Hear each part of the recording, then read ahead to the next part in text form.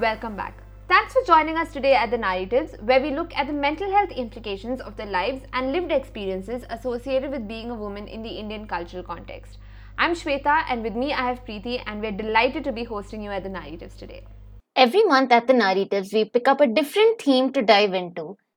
And this April, we've been talking about the mental health adversities in marriage. In today's episode, we discuss marital and spousal abuse.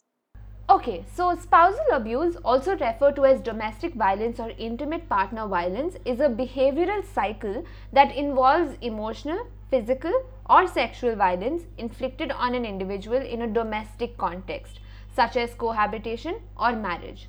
According to the Protection of Women from Domestic Violence Act or PWDVA 2005 of the Indian Constitution, domestic violence is defined as any act or conduct that constitutes harassment, harms, injuries, or threats to an aggrieved person, or behaviors that are likely to result in physical, sexual, economic, emotional, verbal, or psychological abuse. Both the actual abuse and or the threat of abuse are considered violence in this context.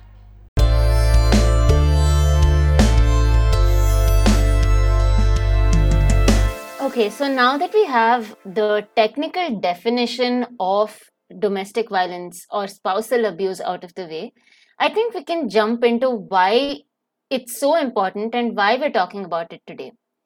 So, domestic violence against women by their intimate partners is a very serious human rights violation and even a public health concern. In fact, it's recognized as a global hidden epidemic by the World Health Organization. Domestic violence occurs in all countries across the world, irrespective of social, cultural, and religious identities and economic backgrounds.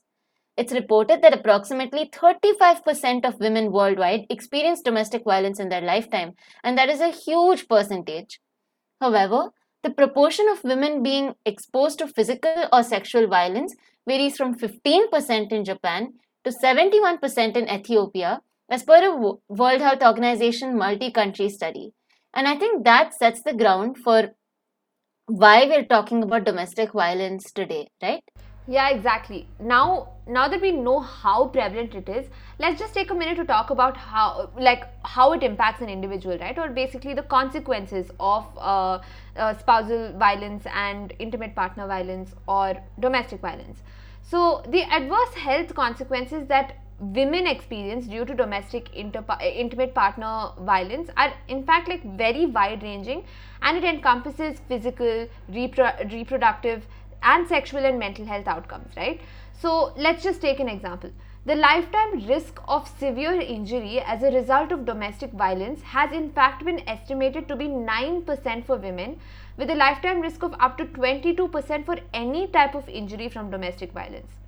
A study conducted by Chaudhary and Patel from the organization Sangat also has some pretty telling findings in this regard. The study was conducted on a population-based cohort study of women living in the catchment area of a primary healthcare center in North Goa, and this cross-sectional data showed an association between violence and a range of self-reported gynecological complaints, low body mass index or BMI, depressive disorder, and even attempted suicide. So I think that really throws a lot of light into why it's important to talk about this, right? First of all, the prevalence rates are pretty alarming, and on top of that, just understanding the impact that it can have in itself is just indicates how important it is to talk about this topic. Absolutely. And despite all of that, despite, this impact that it has on women, her family, and even on society at large, what is truly unfortunate is that domestic violence continues to be a crime of silence, largely because of the importance attached to the sanctity of the family.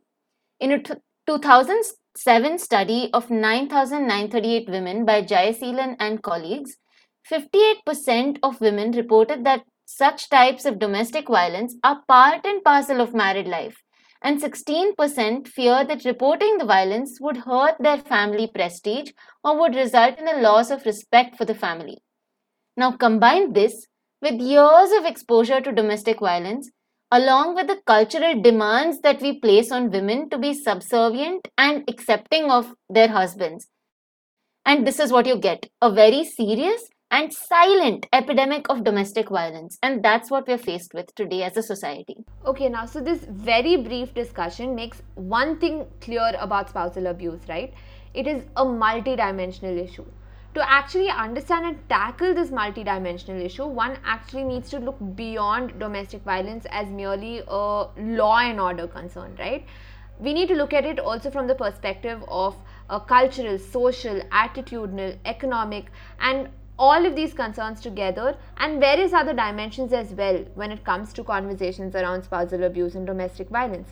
And we need to use this information or all of these perspectives to actually understand how women's mental health is impacted.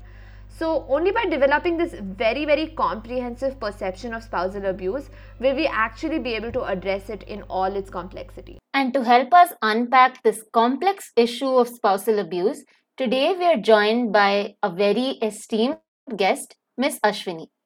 Ms. Ashwini NV is the founder director of Mukta Foundation, which is an organization committed to preventing interpersonal violence and promoting mental health. She is a counseling psychologist with practice and research interests in the area of intervention and prevention of interpersonal violence, such as intimate partner violence, child abuse, bullying, and others. She was earlier a faculty member in the postgraduate department of psychological counseling and psychology at Montfort College and in Jain University, Bengaluru.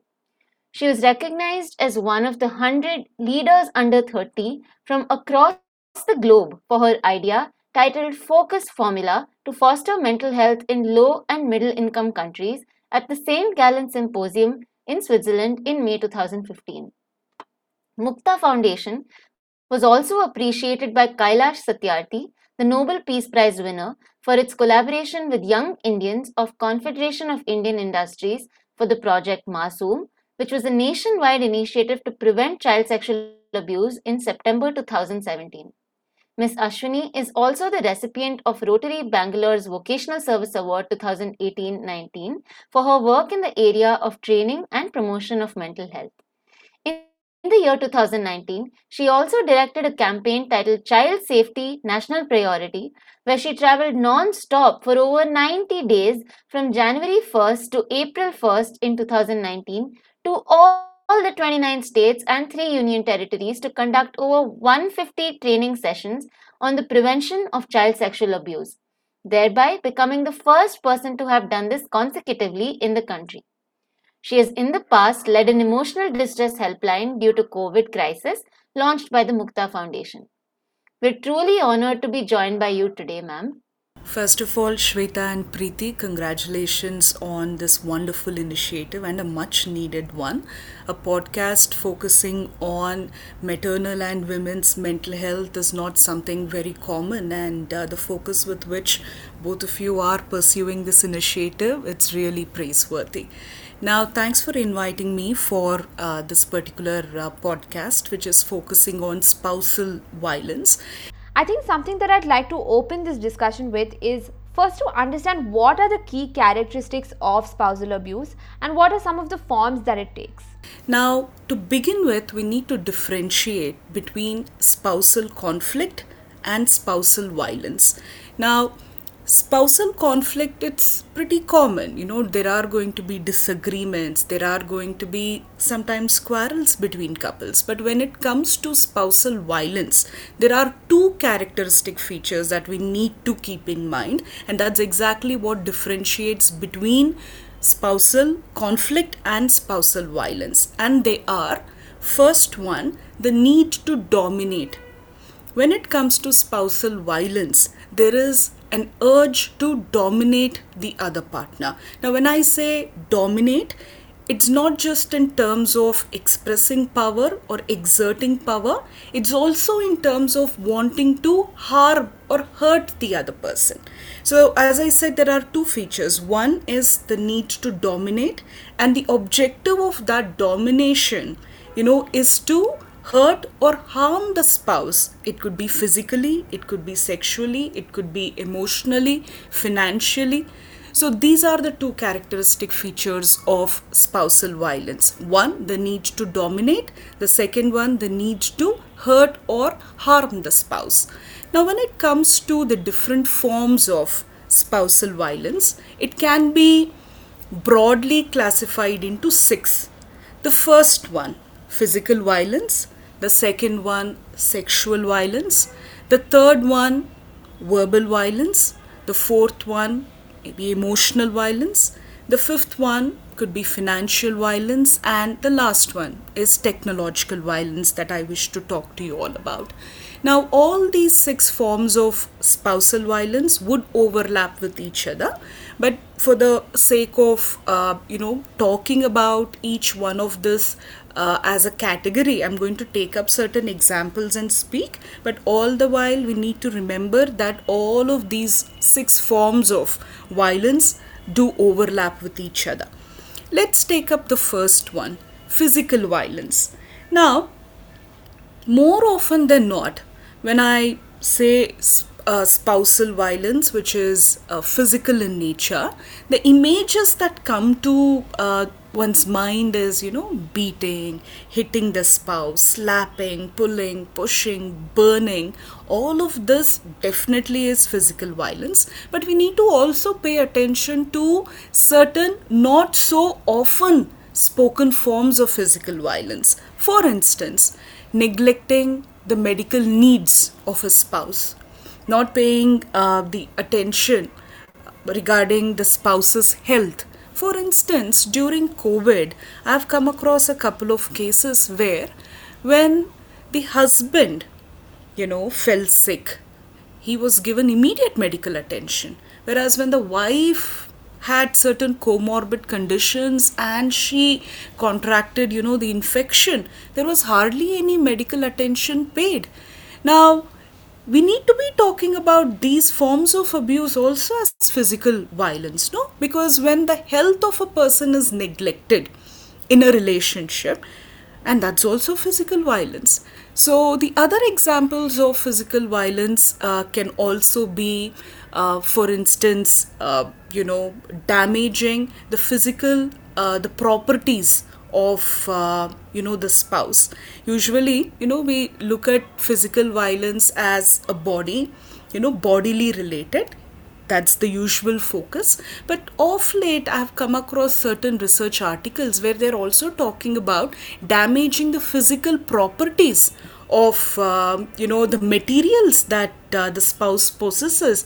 That too needs to be taken into consideration. For instance, taking, mobile phone and hitting and throwing at the spouse. One, they're damaging a material owned by the spouse, and secondly, when that is directed towards a person, that can also be an example of physical violence.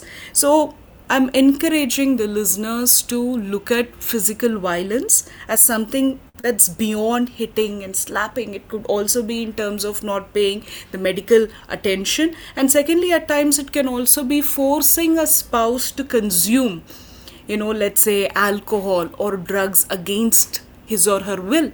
To say that, we belong to this particular strata of the society and you must consume alcohol. That's also an example of physical violence. So let's broaden our perspective on physical violence. Let me quickly move on to sexual violence.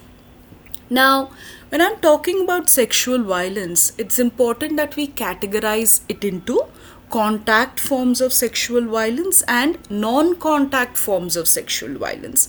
Now, when I say contact forms of sexual violence, marital rape, now that's an example of contact-based sexual violence, meaning there is touch involved. But there are also non-contact forms of sexual violence. For instance, forcing a spouse to watch porn and the person is not willing to watch porn.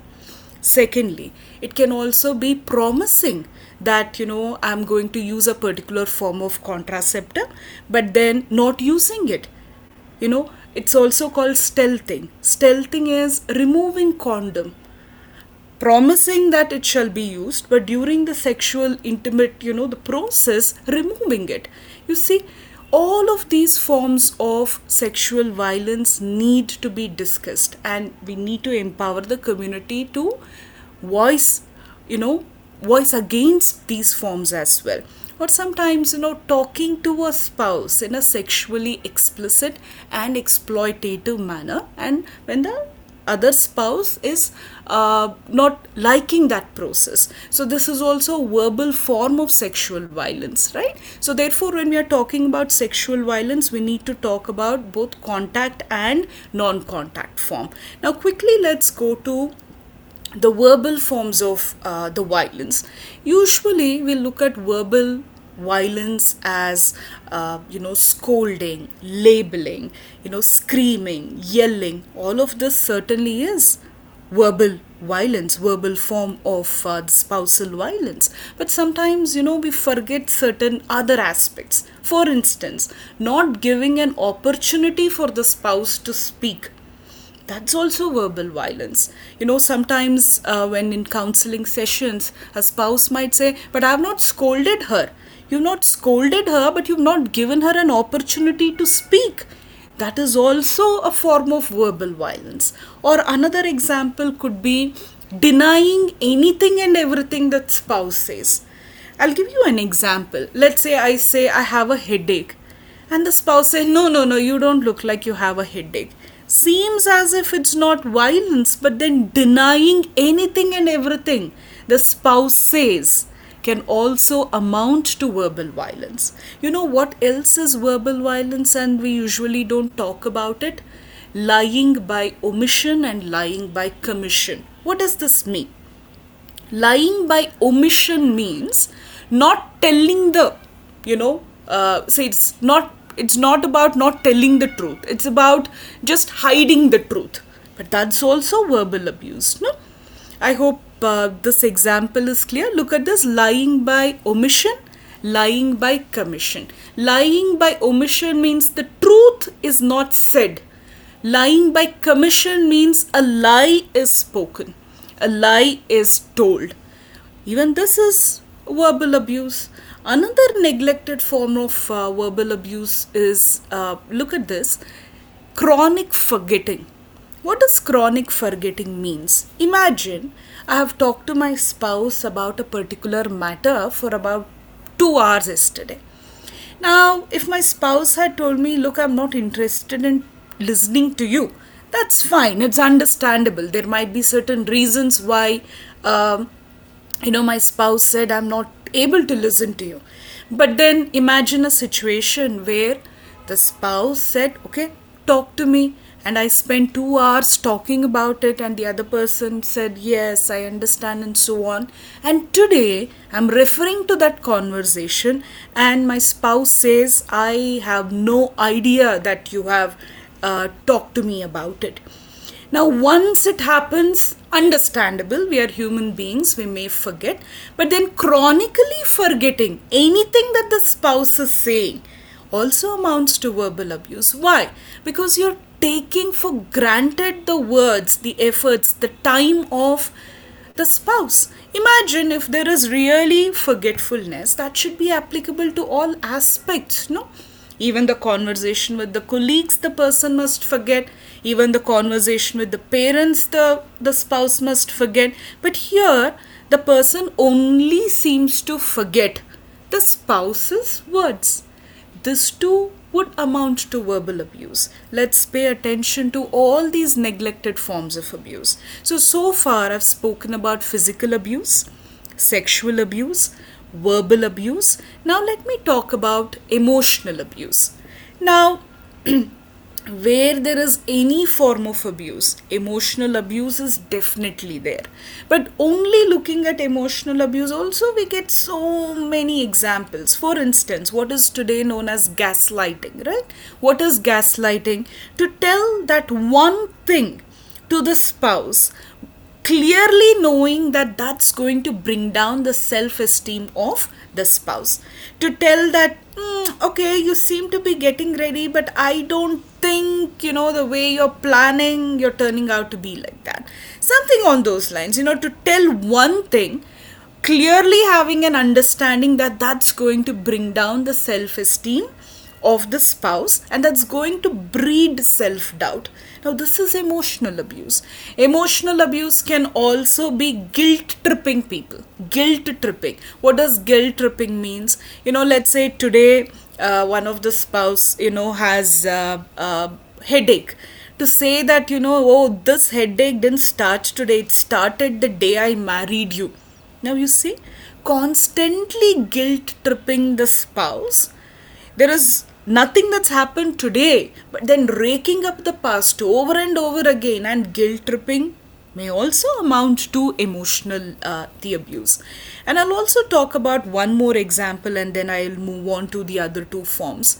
This is called rationalization. This is something that I've heard in one of the sessions that I was having. What's rationalization? To give abusive behavior a spin. Meaning, the spouse who is being abusive acknowledges that, yes, I am being abusive. But then they are giving a spin to the intention. Meaning, when I heard this for the first time, I was like, this too can happen. You know what this person told? He's telling that, why I hit her. I was like, why do you hit her?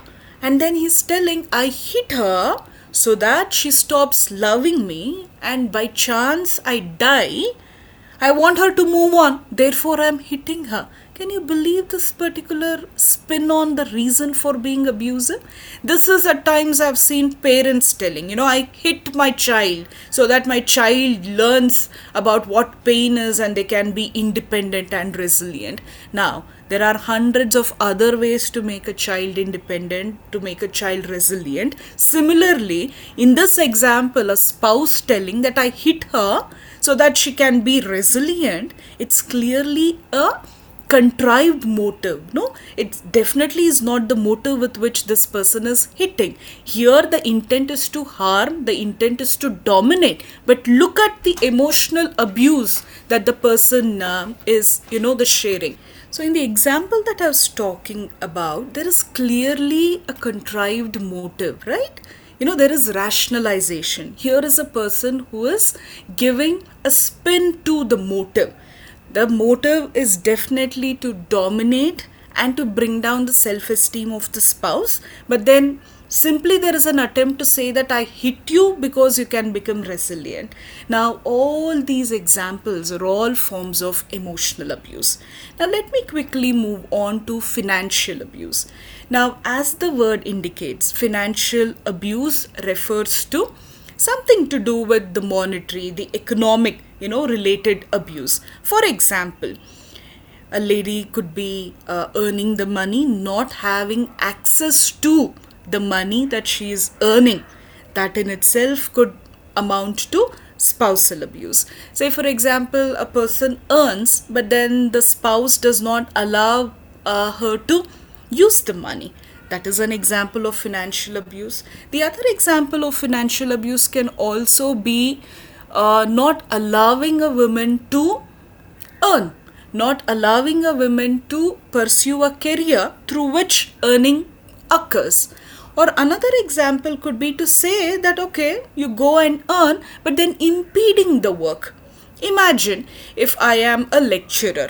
If I am a lecturer and I work in a college, if the spouse keeps on calling 100 times while I am taking classes, and because there are going to be like 20 missed calls, if I leave, obviously my students are going to suffer. Obviously I'm going to get a negative feedback, and because of that, my feedback, my appraisals are going to suffer, and for all I may lose the job. Here there is no directly saying don't go to work, but then impeding the work when I am pursuing it, that can also be considered financial abuse. So these are the 5 forms of spousal abuse. Now let me move on to the last one, which is the technological abuse. What does technological abuse mean? Technological abuse means to use any technological platform, be it social media, be it any other technological medium, to be abusive.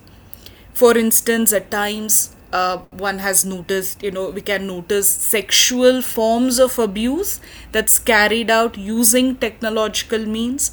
Verbal, emotional, financial abuse can occur using technological means. But something to remember is, I'm sure all of you remember the three words that we used to describe God. And I'll tell you why am I using this particular example. What are the three words? We say God is omnipresent, that means the God is everywhere. Omnipotent, that means God is all powerful. And omniscient, meaning God knows everything. Now listen to this. There's an understanding that sometimes those engaging in spousal abuse use technology to abuse in order to create a scene, create an image that they are omnipresent, omniscient, and omnipotent. Imagine a husband tells a wife, you know what, I've installed one app in your mobile, wherever you go, I will know. Might have installed, might not have installed, but just an expression that I have installed creates an illusion in the mind of the wife that, array, whatever I do, he might know. You see what's happening? So many abusers use technology as a platform to abuse in order to come across as being even more powerful, even more dominant, and creating a fear in the mind of the other spouse that, look, I am omnipresent, omnipotent, and omniscient. So it's very important that we take into consideration all the 6 forms of abuse when we are talking about spousal abuse. Yes, ma'am. I think that really set the ground for us to talk further about what all of these different forms of abuse that you just mentioned can actually do to somebody who is subjected to it. So, along those lines, can you tell us a little bit about what the impacts of spousal abuse are on the mental health of the victims, or rather the survivors? Now, given the very nature of abuse and violence, it's violating the boundaries, it's violating, the personal rights of a human being. The mental health is likely to suffer. Like you asked, there are short term negative impact and also the long term negative impact of the spousal violence. Now, what I would like to do is, maybe I'll talk to you all about diagnosable disorders, but it's equally important that we look into the emotional disturbances that occur, which over a period of time, the cumulative experience could be in the form of a mental health disorder which is diagnosable. Yeah. So to begin with, let's take up depression. Very, very commonly seen among survivors of the spousal abuse. Now, we will use, Beck's cognitive triad, because I feel it best captures in essence what survivors of spousal abuse go through. Now, you might have heard of Beck's triad, which speaks about how when an individual is experiencing depression, or rather, when an individual is experiencing worthlessness, hopelessness, and helplessness, that manifests as depression in an individual. Now, usually what happens among survivors of spousal violence when it is occurring continuously over a period of time is they begin to believe that things won't change. Things won't change. The moment they believe that things will not change for better, that's an expression of a hopeless feeling, right? And then there is helplessness. The moment the survivor of spousal abuse believe that I cannot help myself get out of the situation, and at the same time nobody around me is capable of helping me.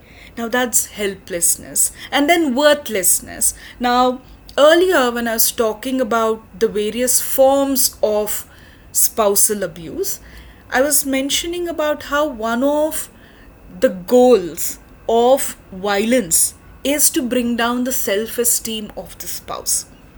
Now, when self-esteem suffers, the spouse ends up feeling that I'm worthless. If I was worthy, why would my, partner abuse me? Why would my partner violate my rights? Maybe my life is not worthy, or I am not worthy, and therefore, this is my experience. So you see, the moment these three mindsets emerge, it's likely that it's going to lead to depression. And this is something that time and again we see with survivors of spousal abuse or any form of violence, and in this context, spousal abuse. So, depression is extremely common. And then, of course, we have PTSD, post traumatic stress disorder. It's so traumatic. The uncertainty of what's going to happen to a person the next moment. Today, am I going to be hit? Today, what is the blame that's going to come on me? And then, my partner is going to use that as an advantage to torture me. That in itself would give rise to, a traumatic experience. And more often than not, we do see that PTSD is one of the most common mental health concerns that we see among women survivors of the violence. Now, the condition that I have seen more often than not is anxiety. Anxiety disorders themselves are so common, but generally talking about anxiety, what's anxiety? The way I understand anxiety is diffused fear. Imagine what is fear. Fear is, okay, I know what I'm afraid of. But then when it comes to anxiety, right, I'm unable to pinpoint and say, this is what I'm afraid of. Instead, there is this overwhelming, the sense of I'm afraid, but then I don't know what I'm afraid of. Or there are so many things to be scared of that everything seems to bother me all at once. So anxiety is so common. Imagine, here is an individual who is a survivor of spousal abuse, has no idea what's running in the mind of the perpetrator. And when we don't have an idea of what's running in the mind of the perpetrator, why is he or she coming and hitting me? Why is he or she coming and sexually torturing me? The uncertainty itself creates diffused fear. No, when I say diffused fear, I'm afraid, but I'm not able to clearly conceptualize in my own mind and express what is causing fear in me. Now, this leads to feelings of anxiety, and it's very, very common among survivors of the violence. Now, let's also talk about fear. When I'm talking about fear among survivors, right, it could be playing out at various levels. Sometimes there could be fear of losing life. It's fear of what if I die? Getting stuck in this matrix of violence. Sometimes there could also be fear of, bodily damage. I may not die, but what if something happens to my bodily autonomy? What if I lose my ability to walk because he keeps telling that I'll break your leg? And what if he truly does it? So sometimes it could be fear of death. Sometimes it could be fear of damaging one's, the healthy condition. Sometimes there could also be fear of losing autonomy, losing freedom. Sometimes it could also be fear of getting separated from children. So many times, I've come across individuals being threatened. The way I'll punish you is I'll separate you and your children. Now you see? So sometimes spousal abuse might extend further to threats that I'll separate you from children. Or sometimes, there could also be a fear of what am I becoming? Who am I? If I'm allowing this to happen to me, then who am I? Is there really something called I? If there was that individuality, why am I not in a position to stop this? Now, all of these could be fears, and when there is fear, right, you never know the shape and form it takes and which shape and form symptomatically emerges, and then what is that mental health, the condition going to turn out to be. But then I see, fear and anxiety, and then the cognitive triad that I spoke of, it combination, right? You never know, depending on what other social circumstances, the environmental, the pressures that are there, the mental health does get affected. And also, not to forget, how our mind plays on the bodily health, right? I've met so many women, I'm focusing on women here, and of course this does not mean men don't experience spousal abuse, but the focus being on women, I'm emphasizing on this. I have met several women experiencing spousal the violence whose gynecological health is severely affected. Women who've developed irregular menstrual cycles only after the spousal violence began. So all of these are indications that the psychosomatic unity, it's real, and when the mental health is getting affected, the body too suffers, and when the body suffers, that in turn leads to, for example, let's say hormonal changes, and that in turn has an impact on the mental health. So it's that body and the mind, the unity is so strong that one gets affected, the other feels the pain, and the other gets affected, and vice versa. So we need to also be talking about the somatic health and how that in turn affects, the mental health. And I feel these are some of the most common forms of the mental health concerns that I have come across. And also not to forget, grief. Now, when I say grief, for many women or men experiencing spousal abuse, I want to emphasize on one type of grief called disenfranchised grief. What is this disenfranchised grief? Disenfranchised grief means the world does not even think this is an issue that one must be grieving for. For instance, a woman who is grieving for the loss of her freedom because of the spousal violence has said, come on, this happens. Why are you breaking your head over it? You see, this then becomes disenfranchised grief. At least if there is an opportunity to grieve, maybe the possibility of healing is much higher. But disenfranchised grief is the world does not even think it is an issue that one must be grieving for. You are not even considered, important that you need to be grieving for that. Whatever be the rationale for why people say don't grieve, but you lose your right to grieve. And when an individual loses the right to grieve, right, it becomes disenfranchised grief. And most disenfranchised grief leads to even more severe mental health concerns. So I feel all of this we really must be keeping in mind when we are, looking at providing mental health care and support for survivors of spousal violence. Okay, I think that really clarified just how deep the impact of spousal violence actually is. And like you mentioned, right, spousal violence is not just the physical domestic abuse that we generally tend to think of when we say spousal abuse, but all of these different types of abuse can still have such deep and long lasting impact. So, thank you so much for bringing that up.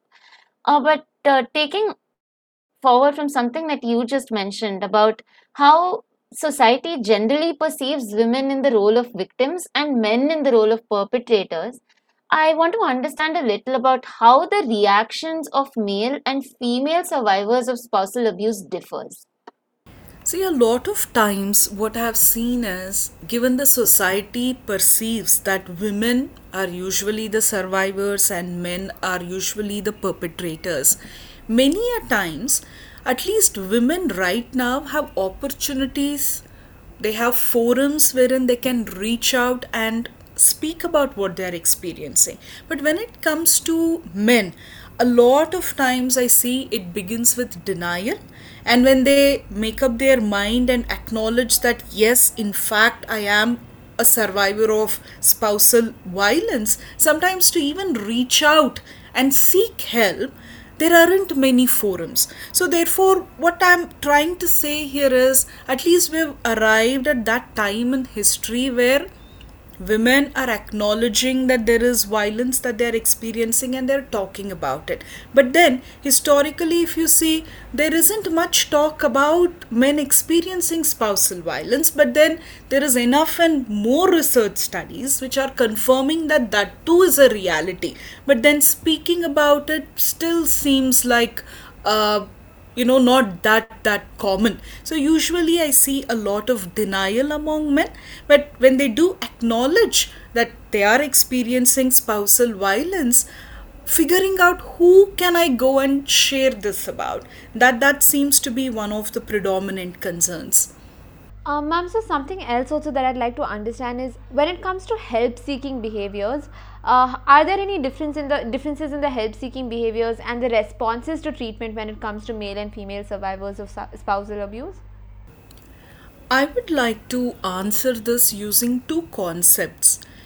Sometimes what I've noticed is women don't seek help mainly because the society normalizes it. When I say normalization, an assumption that chalta hai, this is how the world is. So if there is one major impediment for women from seeking help is the normalization that occurs. But when it comes to men, one of the major impediments for men to seek, the help is trivialization. The number of times I've seen family members, friends trivialize it. Can you believe, ma'am, he's allowing her to dominate? Can you believe it somehow becomes a joke? So when it comes to women, the major impediment is normalization that this is how the world is. But when it comes to men, seeking help becomes difficult because the larger society seems to trivialize it. So I think we need to really be challenging, the normalization that occurs when it comes to women experiencing spousal violence and trivialization when it comes to men experiencing spousal violence. Okay, and speaking of the society that we live in, another phenomenon I think that we need to talk about when it comes to spousal abuse and the experiences of survivors is the role that extended families play in a collectivistic society such as India. So, given the typical family structures that we have, where extended families and distant relatives play a very important role, what can you tell us a little about what role they play in the ongoing spousal abuse and domestic violence? Like you rightly pointed out, India is a collectivistic nation. Most families live together. So let's consider two terms here. One is families of origin, and then, even though this is not a term that I prefer to use, but then in literature you read a lot about families of procreation. Families of origin means the family that we were born to. And then family of procreation is, let's say, if I get married, that family becomes the family of procreation, which we will call it marital home. Yeah. So now, when we are looking at extended families, now the extended families need to be understood both in terms of families of origin and the family of procreation or the marital home from the women's perspective. Why? Because look at this, in India, like in the rest of the world, it is a patri-local structure is still prevalent. What does patri-locality mean? Patriarchy we know, but what is patri-locality? Patri-locality means once a woman gets married, she moves to the husband's house and lives there. That is patri-locality. Now I want you to understand, a man has a decided advantage because he's born there, he's lived there, and even after marriage he's going to continue to live there. But when it comes to a woman, she's born in a particular family, she's raised there, and after marriage she's moving her location close by to the husband side of the family or directly to the husband side of the family. So there is definitely a disadvantage because that's not her familiar terrain. See, I mean, I'm just using this metaphor. Sometimes they say, cricketers play very, very well on their home terrain. Now, if that's the case, imagine what's happening to women. They are moving from one location of familiarity to another location, patrilocality. Now imagine this woman is experiencing domestic violence or spousal violence. There is two possible roles that this extended family can have, two roles they can play at the marital home. One, they could either be witnesses or they may also be perpetrators. Sometimes when they are not perpetrators but they are witnesses to the spousal violence, meaning their son is abusing, let's say there are in-laws there, and then the son is abusing the daughter-in-law. What type of witnesses can they be? They can be active supportive witnesses, meaning they can tell the son, stop it, you cannot be abusing your wife and we will not let that happen. If that is what is the case, what are they? Active supportive witnesses. Yeah. And sometimes they can also be passive witnesses. Passive witnesses means they are not supporting the son who is being abusive towards his wife, but they are just being neutral, they are just being passive. Sometimes what can they do? The witnesses may also join the side of the son. Then they are ceasing to be witnesses, instead they too are becoming perpetrators. For instance, my doctoral thesis is on women who burn themselves. This is called self-immolation. Self-immolation is women are burning themselves in order to escape mostly domestic violence. But what is equally common is also homicidal burns. What does homicidal burns mean? Usually, the husband side of the family are pouring kerosene and then burning the women alive. We might think that this may not be common now. We just need to come to, some of the hospitals at Bangalore and see how common homicidal burns are, suicidal burns are. What I'm trying to say here is, like you said, what's the role of the extended family? When spousal abuse is happening, they can be witnesses. Two possibilities: active, supportive witnesses. If that's the case, they are going to prevent spousal abuse. At least they are going to contribute in reduction of the intensity of the violence, maybe. Or sometimes they can also be passive. Passive is neither they are contributing to stop it, nor are they encouraging to increase violence. But the worst of situation is when these witnesses of spousal abuse join the perpetrator. And when they join the perpetrator, then the perpetrator becomes stronger and the violence is going to get multiplied. In the example that I gave, so many times women have told me, my husband was hitting me and my in-laws, instead of asking him to stop, further said she deserves it. We wanted to hit her, but you hit her. And together, there have been instances where they have burnt the women alive. So extended families definitely have an immense role to play. Yeah. And now let's come to the families of origin.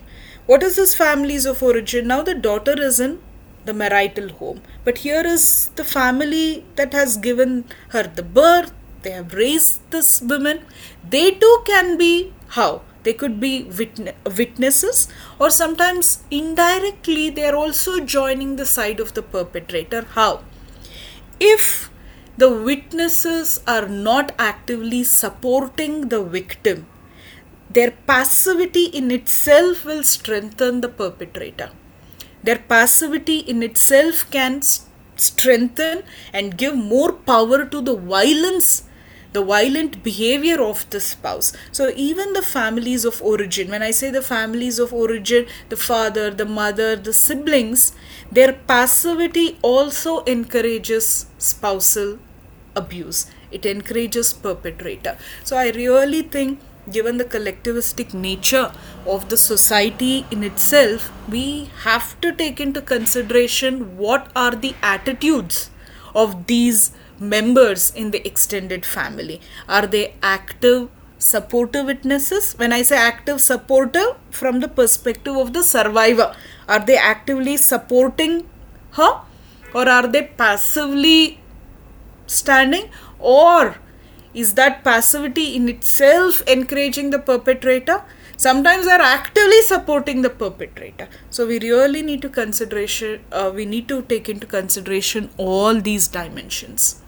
Okay, and I think that really, really, told us how important the role of the extended family is in uh, perpetuating cycles of violence when it comes to spousal abuse.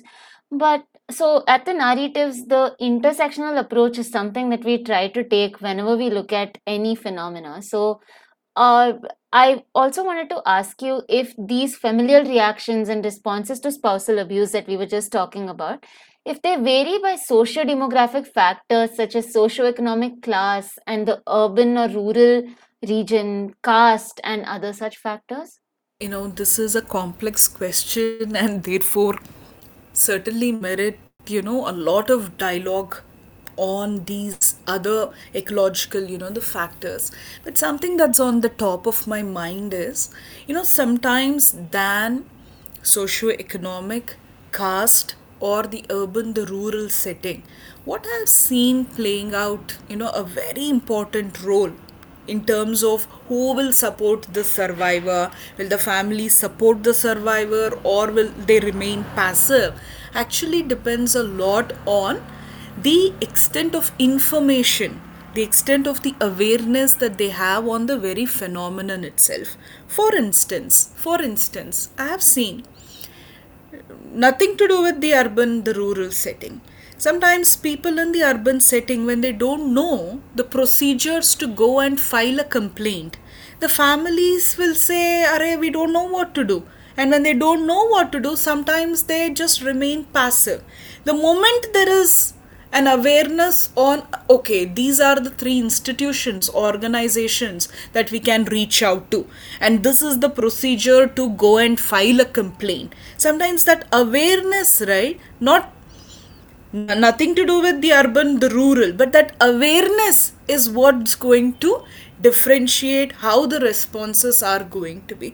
So than socio-economic, I would say education plays a role, and not education in terms of the degrees and the academic qualification, but education regarding the very phenomenon of domestic violence. And this is not just applicable to the family members of the survivors of abuse or the perpetrator of abuse. It also determines, how the very survivor and how the perpetrator would behave. For instance, I have met some perpetrators who have stopped being violent the moment they have recognized there is a law in our country which prohibits domestic violence. Without the awareness on the law, they thought marriage means they have every right to behave the way they want with their spouse. See, now you see, this is nothing to do with the place where they live. This has got nothing to do with the caste. It has got nothing to do with the socio-economic status, because I have seen cases cutting across all these three factors. But if at all something is going to determine whether violence is going to continue or stop, I feel it's greatly determined by the level of awareness. I have had victims of domestic violence not even aware that what they are going through is violence. The moment you empower them through information, and that's where podcasts such as this and initiatives such as what both of you have undertaken matters, because this is going to be a game changer. Rural, urban, caste, socio-economic status, all of this keeping it aside, education, awareness on this is what spousal abuse is. this is what needs to be done if at all you're experiencing it, and if at all you're committing such a crime, these are the consequences. That awareness, I feel, not just to the family members, but also to the very people who are directly engaged in either perpetrator behavior or somebody surviving, it goes a long way, is my understanding. Ma'am, so considering that we have been talking about the extended family and familial factors, something that I'd also like to understand is within the Indian scenario, when it comes to abuse from in-laws, that's actually a pretty documented phenomenon. Like, in fact, even a study that was done in 2011 by Raj and colleagues, they reported that the prevalence of abuse from in-laws among pregnant women in India is as high as 26.3%. So, how do you think the experience of abuse actually varies depending on who the abuser is, like in this case, the spouse or the in laws, and how do these different forms of abuse actually, correlate within the household? See, now, all the six forms of the spousal abuse that I had earlier talked, I feel all the six forms can also be committed by the in laws, and I have seen it. When it comes to the physical abuse, sometimes, let's say, there is the physical violence, that maybe the husband is being physically violent. Now there have been times the in-laws have joined hands, or they have taken turns to be physically abusive towards the daughter-in-law. Maybe I've come across so many instances where the father-in-laws have been sexually abusive towards the daughter-in-law. Verbal, emotional abuse, the lesser said, because it's so rampant. It's so rampant. Financial abuse. Now, if at all you look at technological familiarity as an intergenerational issue, and the in-laws, by the definition, maybe they are aged. I have not seen much of technological, the abuse that's been carried out by the in-laws, because they belong to a particular generation as of now. But I don't see why this will not continue in days to come if we do not address this. So, like you asked, how different is it and how does it occur? All the six forms that I have spoken, as of now, I have seen the five forms rampantly: physical abuse, sexual abuse, verbal abuse, economic, financial abuse, emotional abuse. These five forms of abuse I have seen in-laws committing it, sometimes with the support of the son, maybe. Yeah, and when they all come together, and that's when patriarchy rears its ugly head, right? The husband is not on the side, the in-laws are not, and here is one person. Imagine one versus so many. One versus so many. It's violence multiplied by as many number of people who are engaging it. So if you're asking me, is it any different? I would say it's not any different. It's not at all any different. The spousal abuse and domestic violence that's carried out by the in-laws, it's not different. Technological abuse, I have not come across many cases where the in-laws have used technological, the platform, but that's only because they're not familiar with it, because in their generation it was not widely. But then all the other forms of abuse I have seen in-laws have also committed it. So therefore, when we are talking about spousal abuse, we really need to be looking at what's the reaction of the in-laws, because are in-laws passive witnesses, or are they actively supporting the very perpetrator, or are they the chief perpetrators? We really need to be exploring that. Ma'am, so up until now we've spoken about the six different types of forms of abuse, of spousal abuse. But something that I'd like to know right now is something that is very predominantly discussed, right? Dowry.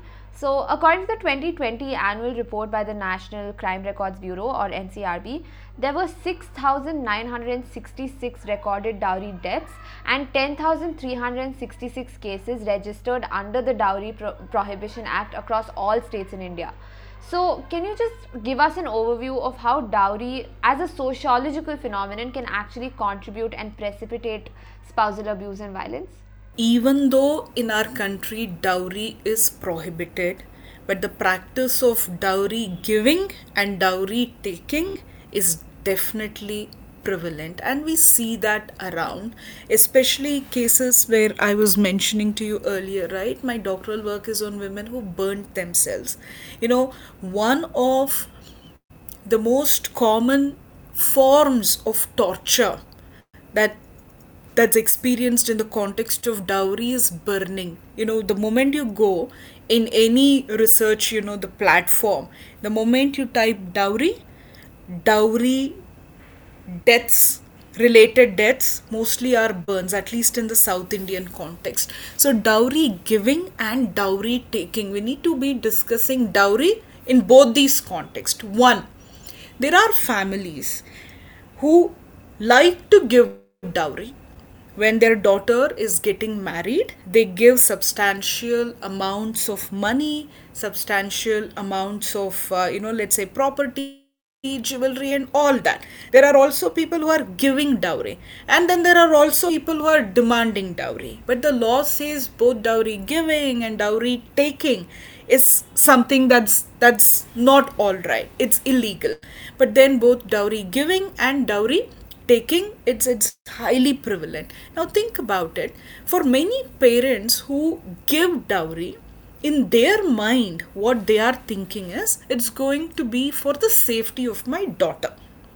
If at all, I give the money, if I give jewelry, if I give property, that's going to provide financial safety for the daughter. Yes, it could be safety for the daughter. As long as it remains with her, it's going to provide safety, financial safety and security for the daughter. But then the problem comes when the money is taken away by the husband side of the family, the property, the name changes have happened, and then the jewelry is all taken, and then you see what just happened. The intention with which the dowry was given, or people may choose to call it, no, it is just a gift and all that, whatever be the name. But then, did the original purpose with which a father and a mother or the girl side of the family have given these properties, money, resources, was the objective met when it was all taken away? And when somebody has taken it all away, what happens? There is need for more. If you can get us this much, why don't you get us more? So dowry, when we are talking, right, many a times it happens before marriage. Before marriage, there might be an understanding that this is what we are demanding for our son, because now your daughter is coming to our home. There are so many families, they will have meetings over dowry. They are maintaining, okay, this will come. It's not like what they agreed to take and to give. They're satisfied with it. Dowry harassment begins when they say, this is not enough. This is not enough. We need more. We need more. And then imagine the poverty, the socio-economic factor. Imagine a woman who knows that the father, the mother don't have so much money, but then there are demands from the husband side, and it goes to the extent that we'll burn your daughter if you don't give us money. So when there have been cases where these brides have been burnt, they have been burnt, sometimes as a threat, we are going to burn then give money. So here there are people coming and giving money just so that their daughters don't die. Sometimes brides have been burnt as a way of eliminating her out of their life. It's like, okay, we married this particular girl, we brought her to this particular family. Now this family is not giving enough resources. Now what next? You're not good enough. We want another girl. Now in India, marrying while the first wife is still alive, it's not permitted, at least in most, the communities. And then what happens? You might as well die.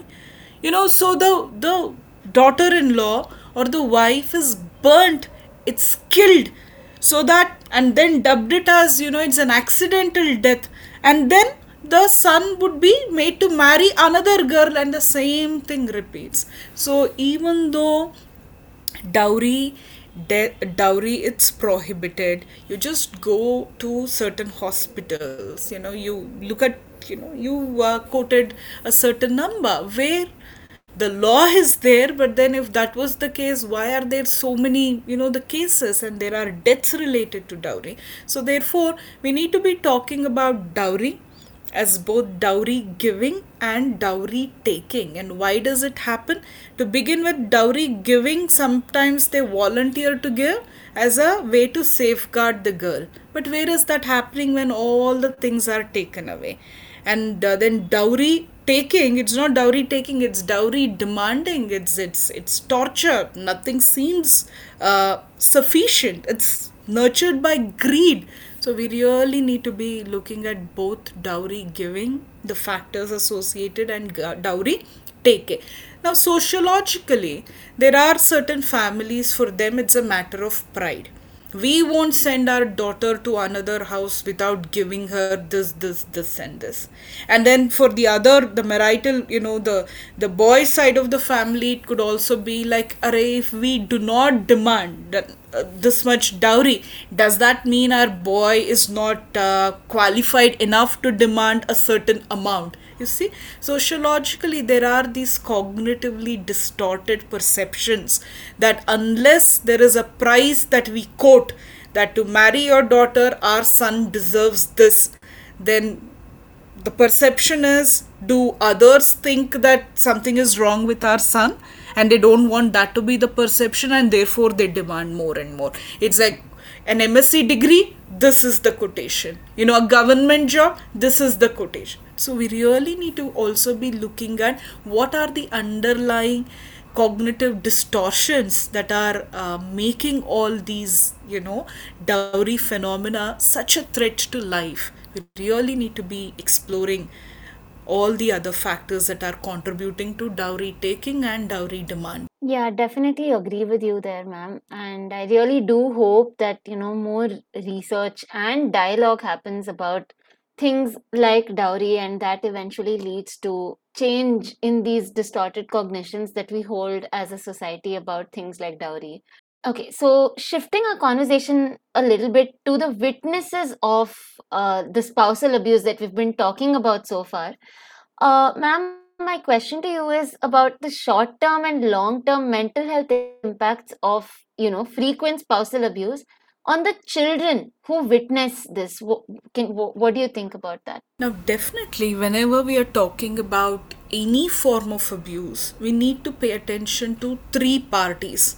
One, the survivors. Second, even the perpetrators. Now, the third, the witnesses. Now, we've spoken about the mental health of the survivors, and we really need to be talking about the mental health consequences on the witnesses. And more often than not, children become, the witnesses to the spousal abuse that's happening between, let's say, the parents. To provide, my response in a succinct manner, sometimes, what we need to pay attention to is, are they just the witnesses of spousal abuse, or is there also a complementing child abuse?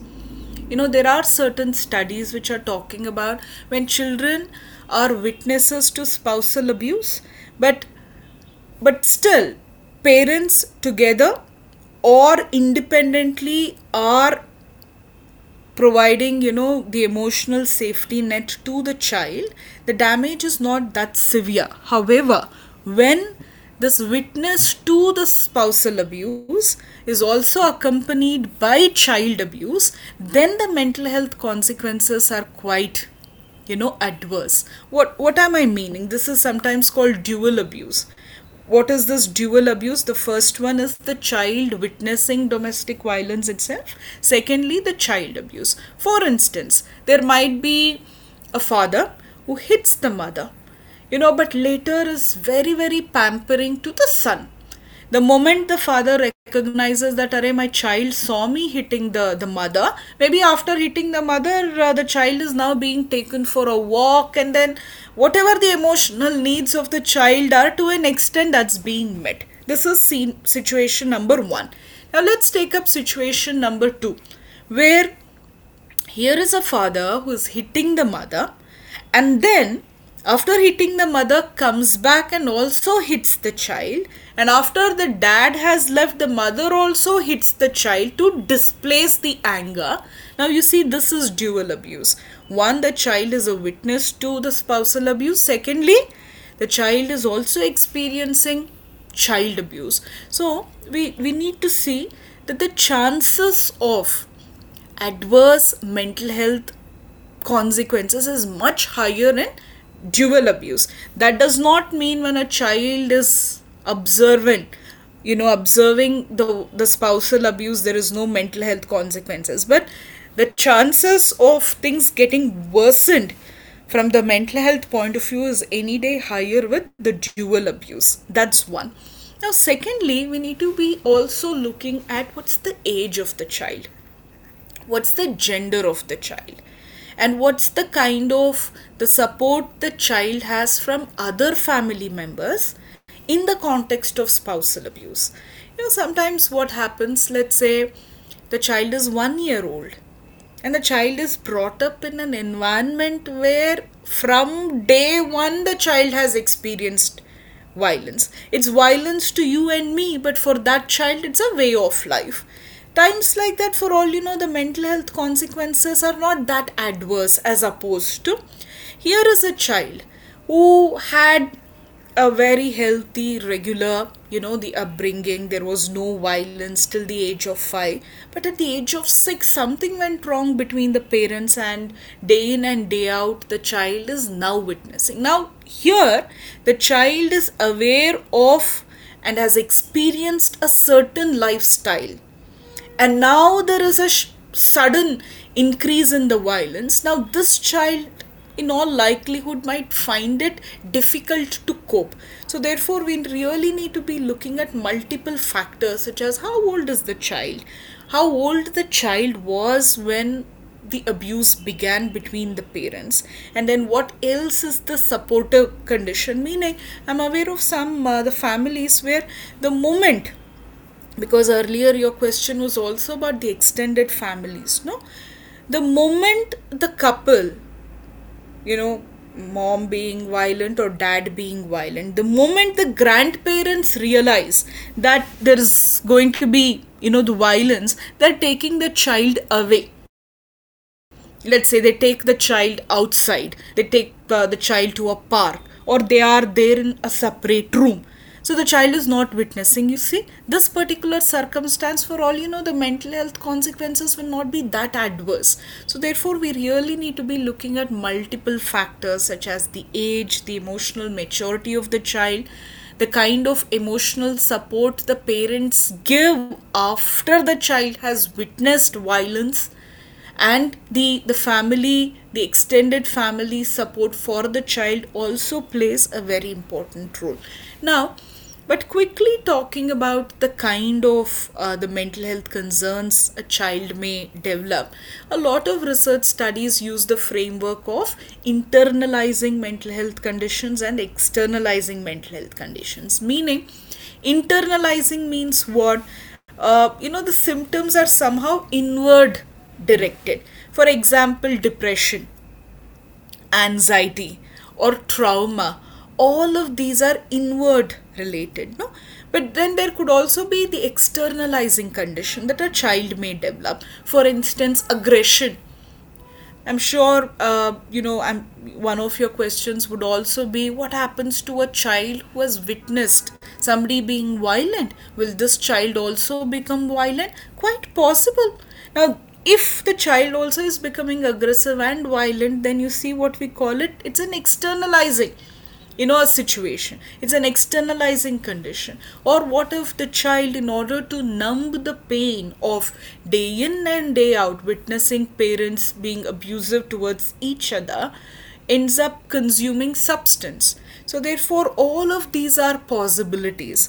Now, what happens to a child, therefore, is determined by what did the child observe, when did the child observe the violence, under what circumstances, and also how is this child emotionally regulating and understanding this particular experience. But the possibilities are internalizing conditions or externalizing conditions, or quite possible that the child is resilient and the child is emotionally mature and decides, I shall neither be a victim like my parents nor perpetrators like my parents. You never know. A lot of it is also dependent on the environment and the influence of the environment on the child.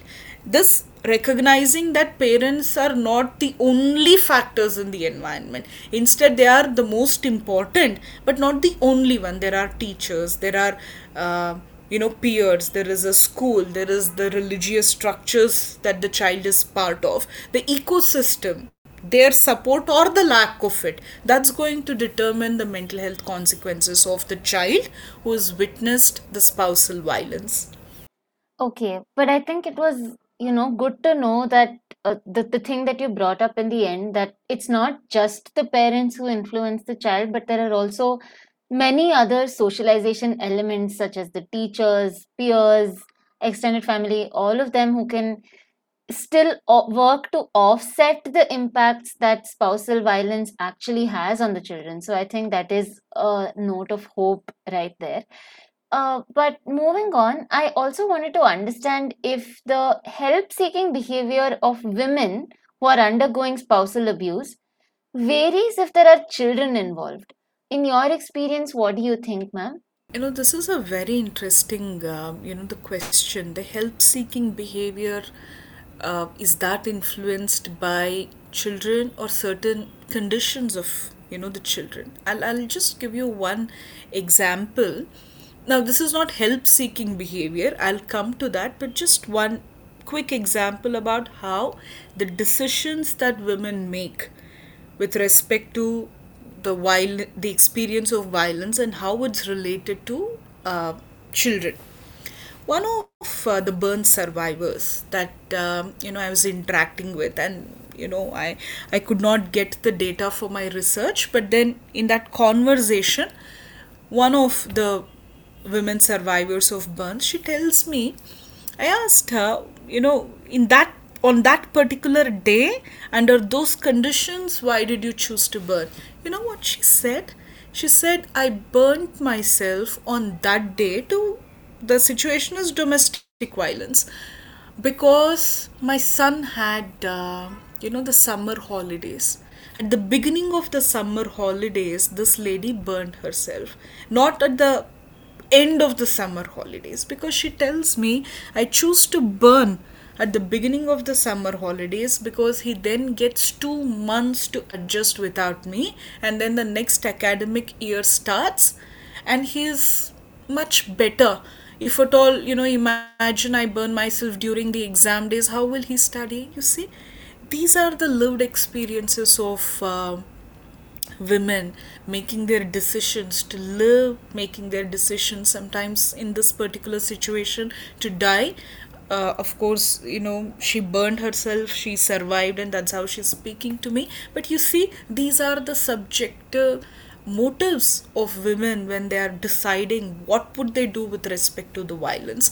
Now, when you're asking about help seeking behavior, right, I feel from my experience, women certainly take into consideration the children, the age of the children, and also the economic resources that are required in order to nurture the children. If they are able to do it independently, that's one thing. But I've seen a lot of women not seeking help to get out of violent relationship under an assumption that if I get out of the violent, the relationship that I am in, what would along with my child, what would happen to my child's education?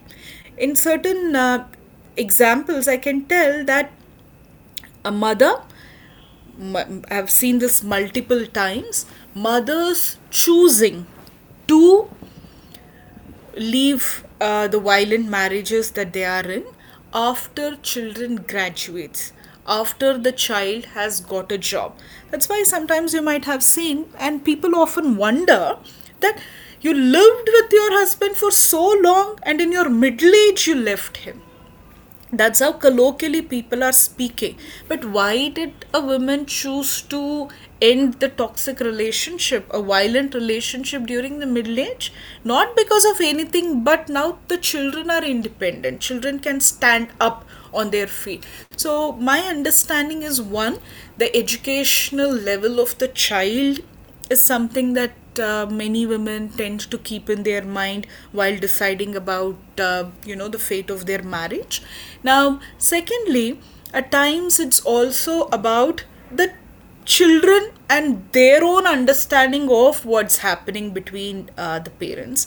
A lot of times the mothers who tend to speak to the children about their experiences of violence, who feel assured that my child understands what I'm going through, they tend to seek help than those women who don't speak about what they're going through to their children, instead assume that if I leave their father, my child will blame me. So this too is another the variable that I've seen the happening. But I'm also trying to recollect what is the gender of the child got to do with each other. In a couple of examples, in counseling, I've heard several times women saying, I have a girl child. Have a girl child. Now, I don't want my girl child's marriage to get affected because her mother is a divorcee. But I don't see this line of thought when the lady has a son. So I think children's education, children age, what's the kind of conversation and the relationship the mother has with the child, and also like in the last point that I made, that too matters. So children are definitely one of the most important factors that we need to explore when it comes to the women's help seeking the behavior in the context of violence. Thanks so much for that answer, ma'am. I think it was really supplemented with a lot of like real life cases and experiences, and I think throughout this episode that's really been extremely helpful. Something that I'd like to bring back is also through the introduction as well, right? The first question you had mentioned how you had given us examples of certain kinds of abuse that were specific through the pandemic of neglect, medical neglect, and things like that. So I'd like to bring forth something else related to the pandemic in this question.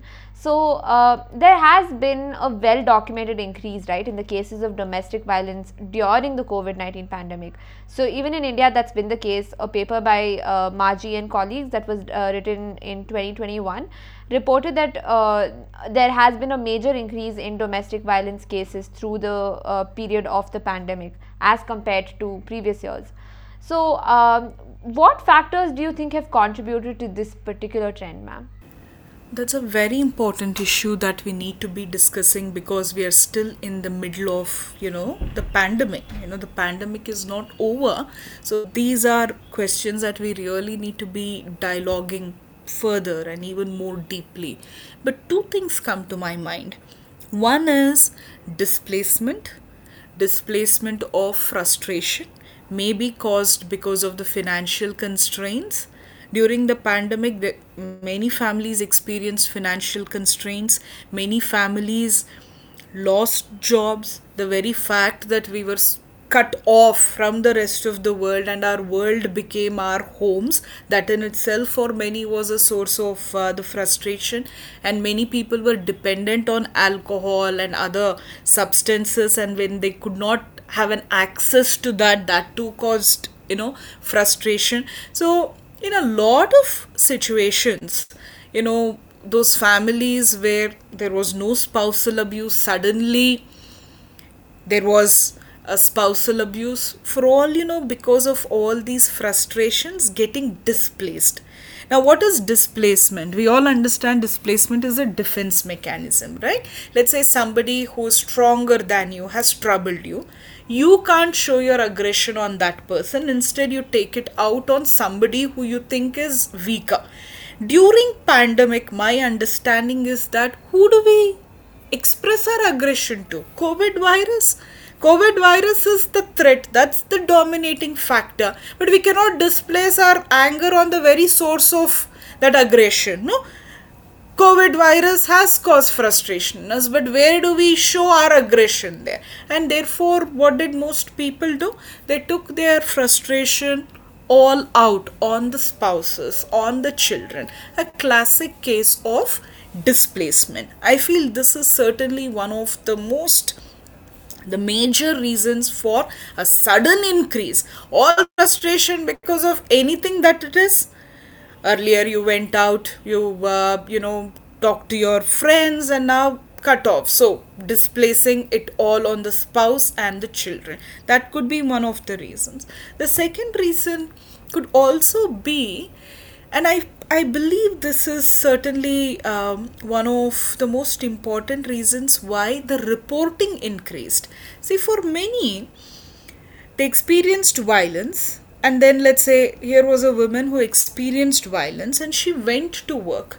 That means she did get 8 to 9 hours to cope with the violence, and then she went back home, violence, but then morning there was a breathing period. There was a breathing space that got created in the form of the fact that we had another place to go to work.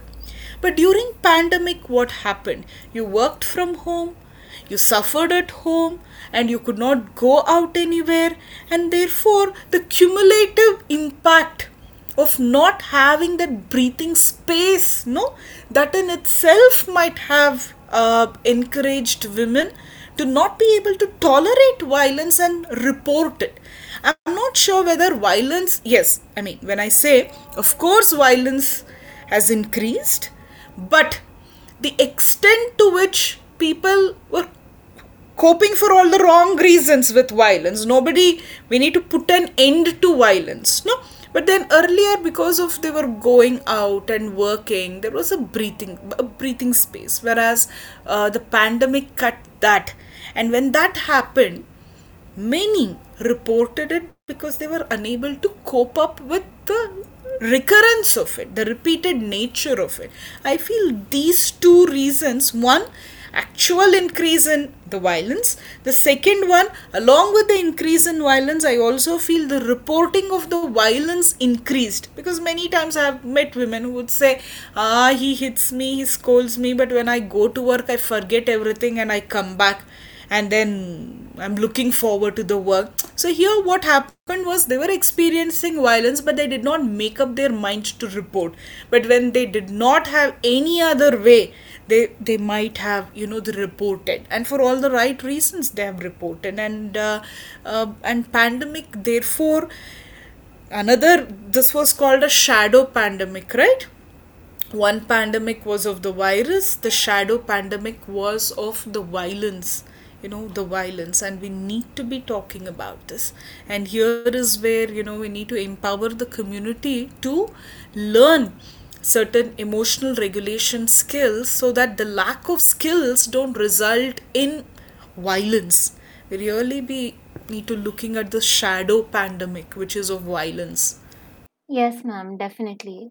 And I think we've discussed a lot of things and a lot of themes related to spousal abuse. And I think we've really highlighted how important it is that we have more conversations like this and make more people aware of what spousal abuse is and why it is so important.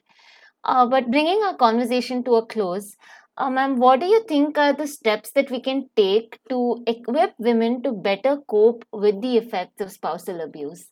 Now, this question, because you're telling it's a closing remark, let me put it across in as succinct a manner as the possible. Because how do we empower women? Now, this certainly requires an elaborate dialogue, but I'm going to use an acronym, and this acronym is something that guides all the work that we do at Mukta Foundation.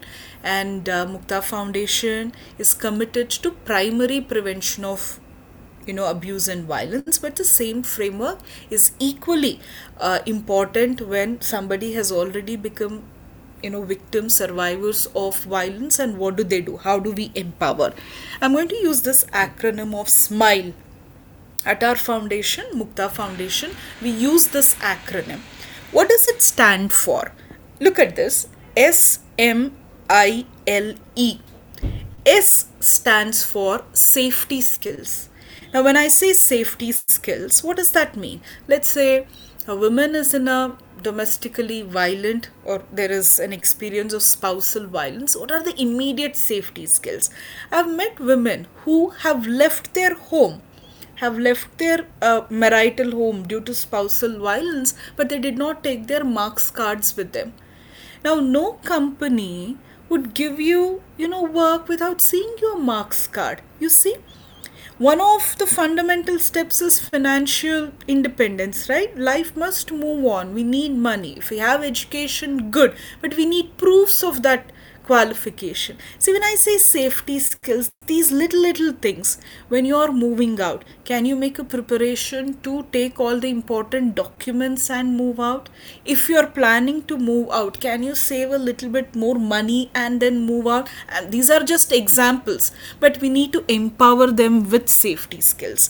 Safety skills is also about where will you go? Are you connected with certain shelter homes? Are you connected with lawyers? Are you connected with NGOs? Safety skills should empower them to protect themselves in the face of violence. And then we need to look at M. M stands for mental health literacy. When somebody is a survivor of spousal violence, research indicates the mental health consequences are adverse. There is going to be a negative impact. So we really need to be looking at the mental health of the person, be it in the form of the group therapy, be it in the form of individual sessions, be it in the form of empowering, the survivor with certain skills, but mental health needs to be looked into. SMILE. I stands for interpersonal skills. One is mental health, but the other one is in order to prevent that this person does not get into repeated circumstances like this. I have met women who, they were married, they were in an abusive relationship. Once again, they got into a relationship. That person also was abusive. Please don't mistake that I'm blaming the person. No, instead, if they were empowered with certain interpersonal skills such as assertiveness, such as conflict management skills or decision making skills, for all repetition of being in similar circumstances or repetition of being in similar circumstances for longer duration of time, ends. So interpersonal skills is we need to have life skills training on fundamental interpersonal skills so that I do not become a victim of violence, nor do I become a perpetrator of violence. Yeah. So SMILL. L stands for legal literacy. A lot of times, empowerment comes when we are aware of what does the law say regarding my situation? What's the course of action that's necessary? Yeah. So access to legal resources, access to legal awareness goes a long way. So legal literacy is an absolute must. And E is ecological perspective. Ecological perspective means we need to be looking at the multicultural, the context within which this particular lady, this woman is going to be empowered. For all, in like many of your questions were, so beautiful. You asked about urban setting, rural setting. A lot of times, let's say somebody is part of an urban setting and the neighbor is also going through similar thing. There is no taboo there. But in a place where nobody has stood up and said that I'm being abused and I'm going to take a stance, now we need to also empower the women to deal with the larger community, and that's what we mean by ecological perspective. See, changing the world one person at a time is easier than saying let the whole world change. May happen, may not happen, but here is a woman who's taken a stance, and empowerment can only happen in the context of her life in that community. So we need to also be looking at ecological perspective. So how do we empower? Our belief, our conviction is that let's use SMILE framework. Yeah, SMILE framework is let's empower the women with safety skills, mental health literacy, interpersonal skills, legal literacy, and an ecological perspective of her circumstances. So this, in a nutshell, would be my recommendation to all of you who are working with survivors of spousal abuse. May all these components be taken care. May all these components be taken care, and it goes a long way in empowering the person, not just for tomorrow but for a lifetime. Definitely, ma'am. I think that was as comprehensive as it gets. And the framework that you mentioned, it really highlighted a lot of actionable steps that we can take to equip women to better cope with spousal abuse and to be better prepared to cope with spousal abuse as well. But being a student of psychology, I'm also really curious to know what your take is about my other question, which is about the ideal treatment approach in psychotherapy to help survivors of spousal abuse. Like, what psychotherapeutic modality do you think is most appropriate and ideal to help survivors? This is a very controversial question, because each therapy has its own ways of addressing the issue. But if you ask me, and this is my personal perspective, I would certainly be looking at any strength based approach to counseling and psychotherapy. Now, sometimes I use eclectic approach, but if at all you ask me what would be two of my picks, especially when it comes to working with survivors of spousal abuse or any form of violence, I'll first go to narrative therapy. Yeah, why narrative therapy? It's because, one, narrative therapy looks at all human experiences as being political. That means, the larger dominant structures in the world are influencing each one of our lives. And the best part about narrative therapy is they look at each story of violence as also a story of resistance and response. I'm going to repeat this once again, because this is the core of narrative therapy, and this is exactly what makes it strength focused approach. What did I say? Each story of violence is not of victimhood. Yeah, nobody is a passive victim. Each story of violence is a story of response and resistance. What does that mean? See, imagine if I ask, what happened to you? Violence happened to me. The way we are talking is as if this person is a passive victim of circumstances and violence, no? But narrative therapy would be so much more interested in, yes, this happened, but how did you respond? If you have come till this point to tell your tale, that means you're not a passive victim. Instead, you're an active survivor. Because you have resisted violence, because otherwise you would have been killed, right?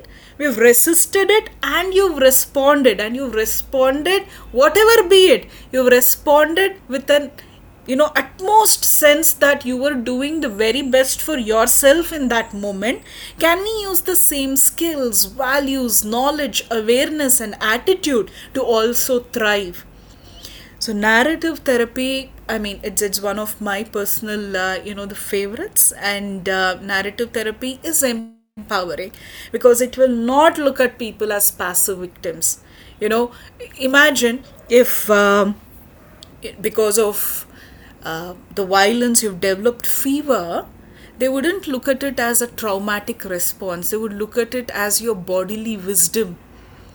Because your body is telling something. Your body is telling that wake up, stand up for yourself. So in narrative therapy, anything that you say, anything your body is experiencing, it's wisdom. It's a response. And I personally think narrative therapy, it's very, very empowering because it's a strength focused approach. Now, the other thing that I often use is also SFBT, solution focused brief therapy. Now, why do I use it? Because solution focused brief therapy is extremely strength focused. It is not looking at you being a victim. Instead, they ask exception question, they ask scaling question, they ask miracle question. Throughout, the encouragement is to visualize the future. The focus is not on the past, the focus is on the future. The focus is on the future, so it is strength based. So usually I use a combination of narrative therapy and solution focused brief therapy, because what connects these two is both these are strength focused. It's not trying to correct something that's wrong. Instead, they are looking at what's already right, because we are living and breathing beings, right? So something is right even in the worst of circumstances. So they look at what is right and they want to build on it.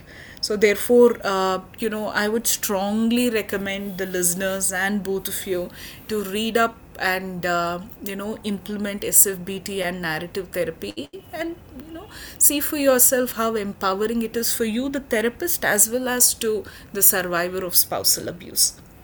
Okay, ma'am. Thank you for that answer. I will definitely be going back and reading up more about how these approaches can be applied when providing psychotherapy to abuse survivors. But bringing our conversation to a close, my final question to you today is about the general public, the audience who's listening to this. What are some overt, noticeable signs and symptoms of spousal abuse that we all can pick up? And if we do pick these signs and symptoms up, what actions do we need to take? So, can you tell us a little bit about that, ma'am? Thank you so much for this question, because ultimately, bystanders, right? Bystanders and witnesses, and that's the larger community who's a witness to any form of violence, and therefore we certainly have a role to play. Yeah. So now, what are the warning signs that somebody could be in an abusive relationship? See, now, sometimes it could result in the form of puffy eyes. Sometimes it could come up in the form of bruises on the body, or sometimes it can also be an excessive makeup, an attempt to conceal bruise marks, or sudden changes in behavior.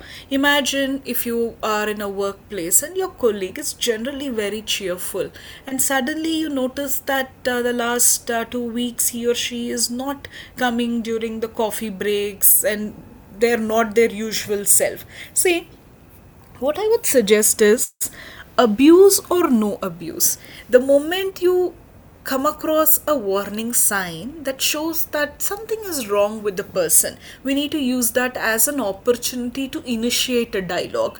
Yeah. So because sometimes, the physical violence, it can have noticeable marks on the body, but the rest of the other 5 forms, it results in low mood, it results in irritation, it can manifest itself in the form of anger, aggression. For all somebody who's so angry at their violent spouse might be displaying that anger at the workplace or anywhere. So any change in the behavior that concerns you, what you could do, let me provide a framework. I would strongly say, remember this. I call this V CARE. It's an acronym that I've come up with so that it's easy to remember. V CARE. What does that mean? W is warning signs. Now, when I say warning signs, bruises physical, but anything else, right? It's really about observing and noticing is something wrong, and then taking it forward from there. Anything that you feel, it's the person is disturbed, right? Puffy eyes to not telling good morning to you, not coming for coffees, or whatever be it. W is watch for warning signs. E, we care. E stands for evaluate when is the right time to approach them. Imagine in the middle of the meeting, you can't tell, let's say 10 people are there, and you should not be like, Ashwini, you have a puffy eyes, do you want to tell me? The person will not be okay because there are so many people. So evaluate when is the right time to dialogue. We care. C stands for connect. How will you connect? Imagine I'm going to take up my own name, and let's say somebody notices that, I have puffy eyes and there is a cut. How to connect? Connection can happen by saying, let's say, I'll take up my name, and somebody can say, Ashwini, the last 2 weeks have been noticing that, there is repeated cuts. Yeah, I was a bit concerned. I am a bit concerned, and I wanted to check with you if you wish to tell anything to me and if I could be of help. You see? So, how do you connect? Connect by letting the other person know what did you observe. What did you observe? Tell them. And tell them that you're concerned. And then tell them that if you wish, you can let me know how I can support you if there is some concern. And let's say if the person says, I don't want to talk to you, always connect and then leave an open invitation. It could be like, Ashwini, you're telling me that you don't want to talk to me today. I understand it might be difficult, but please remember during our tea breaks, if you're interested to share with me what you're going through, and trust me, I'm going to be there. So always leave people with an open invitation to come back and connect with you. Okay? C is connect. E is acknowledge. Now when you are, if at all that person wants to talk to you, please listen. No advices. Acknowledgement is the whole of counseling skills, and all counseling skills begins with listen, empathize, tell them what did you understand. No advices, no questions, no normalizations, trivializations, none of those. Acknowledge their subjective world. Okay. R, care, right? R is refer. Please know, you're not counselor, you're not a mental health professional, you're not a social worker who knows to take the case forward. We are not lawyers. So instead, the best thing that you could do is refer them to these resources. Maybe NGOs, maybe counselors, lawyers, refer them. And E is engage. Engage means after the referrals, once check, no, how did it go? A lot of people think, let's say if I refer, the other person can think, you referred me because you want to wash your hands off my case. No, we referred because we understand our limitations. Yeah. So when you engage, somebody could say, no, Ashwini, the other day had given you that psychiatrist's number. Was that helpful? Would you require any other support? Now, this is a way that you make the other person feel understood, feel supported. So my recommendation and my strong suggestion is follow We Care method, because the world needs people to care for each other, and survivors of spousal abuse or any form of abuse, it's difficult to talk about violence. We know it, right? It's difficult to talk about any problems that each of us are going through. And when the other person has been kind enough to care, watch out for warning signs, evaluate, connect, acknowledge, refer, engage, we certainly feel valued, we certainly feel unconditional. So We Care is a framework that I wish to encourage you all to remember, and importantly implement it whenever you feel somebody is in need of it. All right. I think with that, we come to the end of our very, very wonderful discussion about spousal abuse today with you, ma'am. Once again, thank you so, so much for taking your time out to be on the narratives. We learned a lot from our discussion, and I hope our listeners do too. Thank you so much for having me over, and more power to both of you and all the listeners who are following the podcast.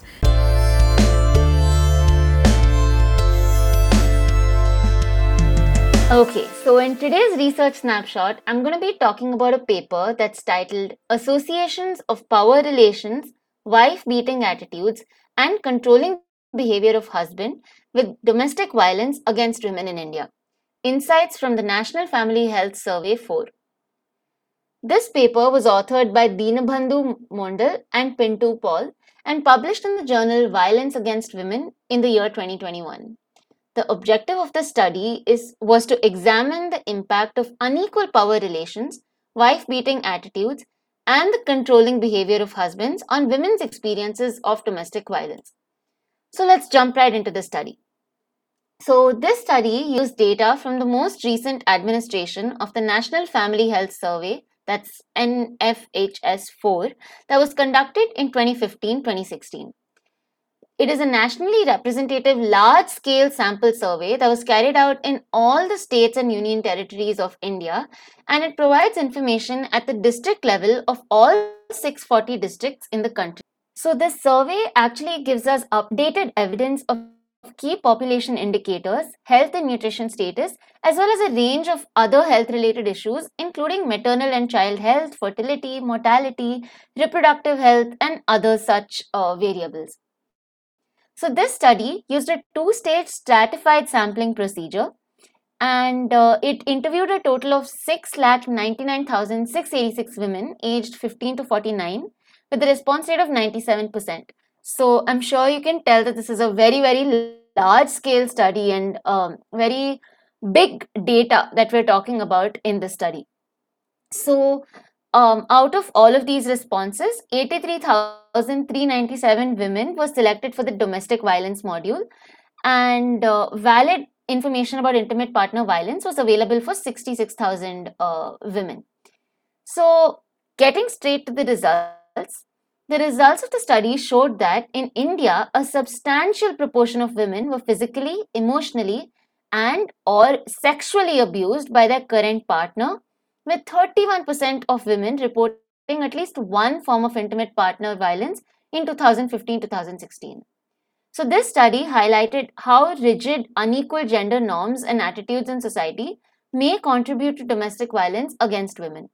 The study also stressed the influence of socioeconomic and demographic factors on spousal violence.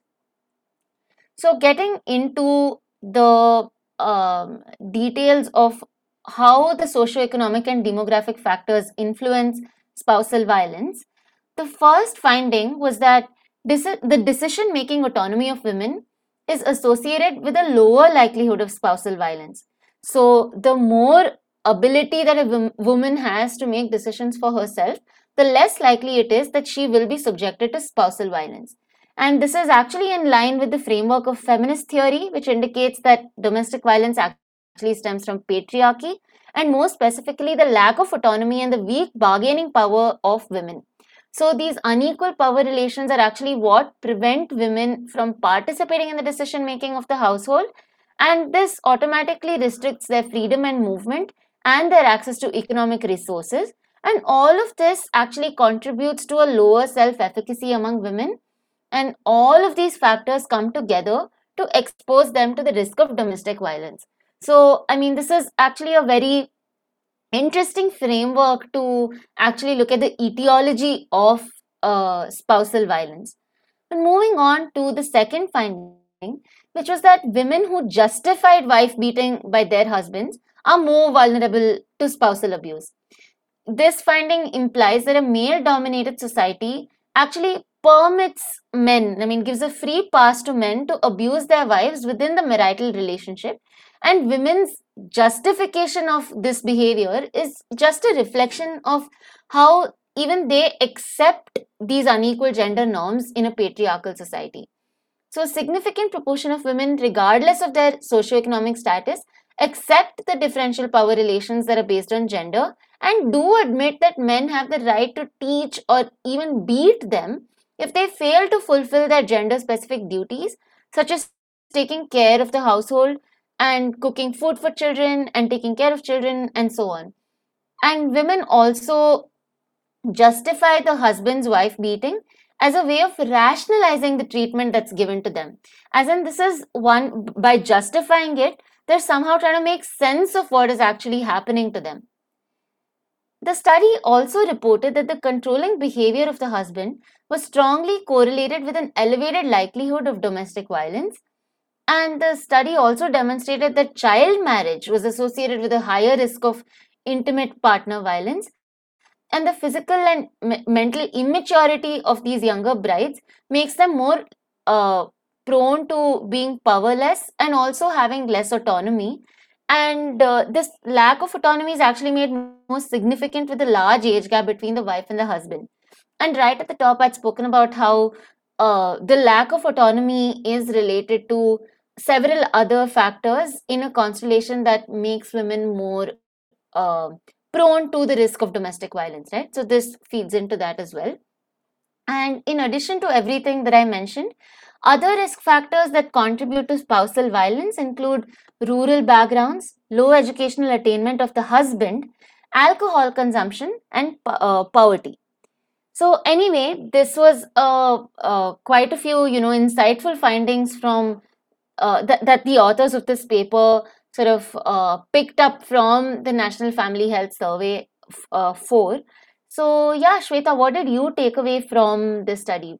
First of all, I'm really glad that once again we have referred to like an Indian study, right? I think the Indian context becomes all the more important when we're talking about things like the socio-cultural factors or socio-demographic factors, right?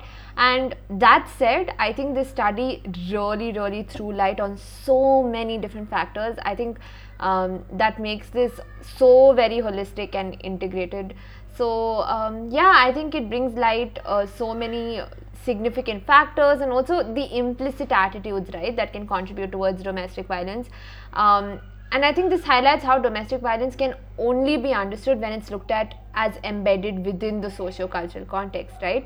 And okay, so I think like a significant finding that you had like mentioned, right, something that really interested me is how a really large proportion of women actually view domestic violence as acceptable, right? Like this really just goes to show how implicitly accepted domestic violence is and the extent to which work needs to be done to eradicate it. And I think this also really suggests that priority should be given to girls' education and female autonomy to actually reduce and prevent the risk of domestic violence. In fact, efforts I think should also be made to spread awareness and build self-efficacy among girls to actually fight these rigid patriarchal norms of society. So I think while it really threw light on the larger systems or the systemic issues that actually contribute towards it, I think my biggest takeaway would be when it comes to how to deal with these concerns, right, and how to actually make sure that women and young girls are empowered enough to stand against the systemic issues that might be perpetuating domestic violence as a phenomenon. Because especially considering how we discussed that, I think a lot of the difference comes into how we're discussing the implicit attitudes, right? I think these are things that would probably not be entirely visible when we are talking about the context of domestic violence. So I think it really just goes to show how deep rooted the issue of domestic violence is and how we all as a community actually contribute towards it, right? So yeah, I think it was a really interesting study, and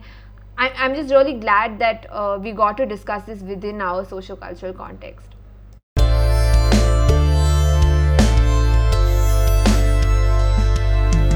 Okay, so I think that was a very interesting episode, right? Much longer than our normal episodes, but I think it was definitely more than worth it, because as psychology students itself, like, we got so much insight into the topic, and I'm pretty sure our audience shares that opinion too. I think one of my biggest key takeaways has been from the beginning of our conversation with Ashwini ma'am, right? Like, we discussed about the forms of abuse, and I think at least as individuals who have studied this before, I think that's a very common theme that we come across when it comes to the 6 different types of forms of abuse. But I really love how she brought to light how the definition of these forms of abuse are really subject to the context, right? Like, we discussed how within the COVID-19 pandemic, even things like medical neglect on part of one of the spouses does qualify as physical abuse. And I think it's very important to constantly monitor how we define such key terms and key phenomena within psychology, because like we've mentioned throughout the entire podcast, even in this case, or in this episode, the socio-cultural context, or the particular the context that we are situated within becomes so important when we talk about concepts like this. So yeah, I think that was my biggest takeaway. What about you, Preeti? What do you take away from this episode? Yeah, I definitely agree with what you were saying, and I very much resonate with that. But in addition, I think one of my, honestly, from this episode, there were so many things to take away. But one thing would be the fact that the people in the children's environment, the children who are witnesses of spousal abuse, the other people in their environment, such as their grandparents, their peers, their teachers, or anybody else in their environment for that matter, can actually, work to offset the negative impacts of being witnesses to spousal abuse for those children. And I think that paints a hopeful picture in terms of potential for breaking the cycle of violence in households that are subjected to spousal abuse. So I think that was one of the very important takeaways from today's episode for me. Yeah, I actually agree a lot, because I think when we talk about things like domestic violence, it's very easy, in fact, considering the grim nature of the topic, to get that it paints a pretty difficult picture, right? So yeah, I'm pretty glad that you brought that up, because it helps us look at the other side of things too. Yeah, definitely. And with that, we wrap up this episode of the Narratives. Please do take note that all the research studies and other sources cited in today's episode, including the research study that was discussed in today's research snapshot, can be found in the show notes below. While we hit the books to prep for the next episode of the Narratives, you can make sure to stay tuned to all things Matra by following us on our social media, the links to which you'll find in the show notes below. We'll see you next time.